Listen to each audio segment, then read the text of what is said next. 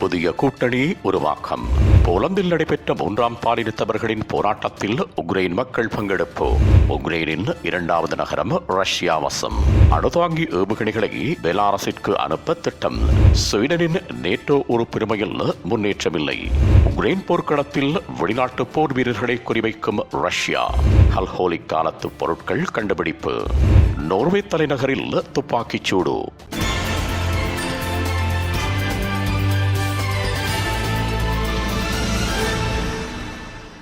Norway தலைநகர் ஒஸ்லோவில் நேற்று நடைபெற்ற துப்பாக்கிச் சூட்டு சம்பவத்தில் 2 பேர் உயிரிழந்ததாகவும் 21 பேர் காயமடைந்துள்ளதாகவும் அவர்களில் 10 பேரின் நிலை கவலைக்கிடமாக இருப்பதாகவும் ஆஸ்லோ செய்திகள் தெரிவிக்கின்றன.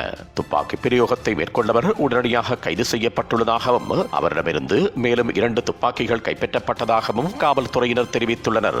மேற்படி சம்பவம் தொடர்பாக கருத்து தெரிவித்த நார்வே பிரதமர், மேற்படி துப்பாக்கி பிரயோகம் இஸ்லாமிய தீவிரவாத செயல் என்றே நாம் நினைக்கின்றோம். ஏனெனில் துப்பாக்கி பிரயோகத்தை மேற்கொண்டவர்கள் பல குற்றச் செயல்களில் தொடர்புடையவர். அத்துடன் அவர் இஸ்லாமிய தீவிரவாத குழுக்களுடன் தொடர்புடையவர். எனவே இந்த தாக்குதல் இஸ்லாமிய தீவிரவாத தாக்குதலாக இருப்பதற்கு அதிக சாத்தியம் இருப்பதாக பிரதமர் தெரிவித்திருந்தார். கொல்லப்பட்ட 2 ஒருவர் 3ஆம் பாலினத்தைச் சேர்ந்தவர் எனவும் துப்பாக்கி பிரயோகம் மேற்கொள்ளப்பட்ட இடம் 3ஆம் பாலினத்தவர்கள் அதிகமாக ஒன்று கூடும் இடம் என்பதும் குறிப்பிடத்தக்கது. உத்தரப்பிரதேசத்தில் அல்கோலித் காலம் அல்லது செப்பு காலத்து பொருட்கள் கண்டுபிடிக்கப்பட்டுள்ளதாக இந்திய செய்திகள் தெரிவிக்கின்றன.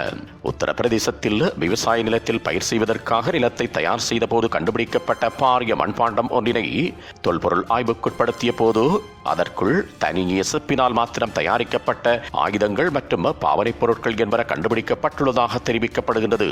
இதுகுறித்து தொல்பொருளியல் அதிகாரி ராஜ்குமார் பட்டேல் கருத்து தெரிவிக்கும் போது, இந்த பொருட்கள் கிறிஸ்துவுக்கு முன் 1600 தொடக்கம் 2000 ஆண்டுகளுக்குட்பட்டவை. அக்காலம் கெல்லோத்திக் காலம் அல்லது செப்பு காலம் என அழைக்கப்படும். அக்காலத்து பொருட்கள் மிகவும் உறுதியானவை. மேலும் உத்தரப்பிரதேசத்தில் மேற்படி பொருட்கள் எப்படி வந்தன என்பது குறித்து ஆய்வுகளை தாம் ஆரம்பித்திருப்பதாக அதிகாரி ராஜ்குமார் தெரிவித்திருந்தார். மிக நீண்ட நாட்களாக போர் நடைபெற்று வந்த உக்ரைனின் கிழக்கு பிராந்தியமான டொன்பாஸ் பிராந்தியத்தின் செவரோடோனெஸ்க் நகரம் உக்ரைன் படைகளின் பின்வாங்குதலின் காரணமாக முழுமையாக ரஷ்யா வசம் வந்துள்ளதாக போர்க்கள செய்திகள் தெரிவிக்கின்றன. கடந்த பல வாரங்களாக உக்கிரமான போர் மேற்படி நகரில் நடைபெற்று வந்ததாகவும் நகர் முழுவதும் தரைமட்டமாக அழிக்கப்பட்ட நிலையில் உயிர் வாழ முடியாத சூழலில் உக்ரைன் படைகளை பின்வாங்குமாறு பணிக்கப்பட்டது. இந்த பின்வாங்கல் அடுத்த நகரமான விசின்சாங் நகரை பாதுகாக்கும் வண்ணம் நடைபெற்றதாக உக்ரைன் நகர மேயர் ஒலெக் ஜண்டர் தெரிவித்திருந்தார். இதன்படி ரஷ்ய படைகள் மேற்படி நகரை முற்றும் கைவசப்படுத்தி இருப்பதாக ரஷ்ய படைத்தளபதி உறுதிப்படுத்தி இருக்கின்றமையும் குறிப்பிடத்தக்கது. உக்ரைன் போர்க்களத்தில் தாம் 80க்கும் மேற்பட்ட போலந்து கூலிப்படைகளை கொன்றுவிட்டதாக ரஷ்யா தெரிவித்துள்ளது. உக்ரைனுக்கு ஆதரவாக செயற்பட்டு வந்த போலந்து கூலிப்படைகள் பெருமளவில் உக்ரைன் போர்க்களத்தில் காணப்படுவதாகவும் அவர்களை குறிவைத்து தமது போர் வீரர்கள் மேற்கொண்டு வரும் தாக்குதல்களில் இதுவரை 80க்கும் மேற்பட்டோர் கொல்லப்பட்டுள்ளதாகவும் அத்துடன் அவர்கள் பயன்படுத்திய 35க்கும் மேற்பட்ட கவச வாகனங்களை தாம் கைப்பற்றியுள்ளதாகவும் ரஷ்ய படைகள் தெரிவித்துள்ளன. மேலும் 300க்கும் மேற்பட்ட உக்ரைன் படை வீரர்களை தாம் கொண்டுள்ளதாகவும் அவர்கள் பயன்படுத்திய விமான எதிர்ப்பு ஏவுகணைகள் 20 கைப்பற்றியுள்ளதாகவும் தெரிவித்துள்ளனர். தற்போது உலகில் காணப்பட்டு வரும் பொருளாதார நெருக்கடி மற்றும் உணவு தட்டுப்பாடு போன்றவற்றை கருத்தில் கொண்டு புதிய கூட்டணி ஒன்று உருவாக்கப்பட்டுள்ளது. ஆஸ்திரேலியா, அமெரிக்கா, ஜப்பான், பிரித்தானியா மற்றும் நியூசிலாந்து போன்ற நாடுகளை உள்ளடக்கி மேற்படி புதிய கூட்டணி உருவாக்கப்பட்டுள்ளதாக அமெரிக்க வெள்ளை மாளிகை செய்திகள் தெரிவிக்கின்றன. இந்தோ பசிபிக் பிராந்தியத்தில் சீனா ராணுவம், பொருளாதாரம் உட்பட அனைத்து துறைகளிலும் பாரிய அளவில் முதலீடுகளை மேற்கொண்டு வரும் நிலையில் தற்போது உருவாக்கப்பட்டுள்ள நாடுகள் பசிபிக் மற்றும் ஏனைய உலக நாடுகளை இணைக்கும் வலையமைப்பாக செயற்படும் எனவும் இந்த நாடுகள் partners in the blue Pacific என்ற பெயர் கொண்டு அழைக்கப்படும் எனவும் தெரிவிக்கப்படுகின்றது. உருவாக்கப்பட்டுள்ள புதிய கூட்டமைப்பானது தற்போதைய பொருளாதார பிரச்சினைகளை மேலும் அதிகரிக்க விடாமல் பொருளாதார கூட்டமைப்புகளை ராஜதந்திர முறையில் மாற்றியமைக்கும் செயற்பாடுகளை உலகின் ஏனைய நாடுகளுடன் கலந்தாலோசித்து முதலீடுகளை மேற்கொள்வதன் மூலம் பொருளாதாரத்தை முன்னேற்றுவதே இதன் பிரதான பணி என அமெரிக்க வெள்ளை மாளிகை தெரிவித்துள்ளது. அணுதாங்கி ஏவுகணைகளை பெலாரஸிற்கு அனுப்ப திட்டம்.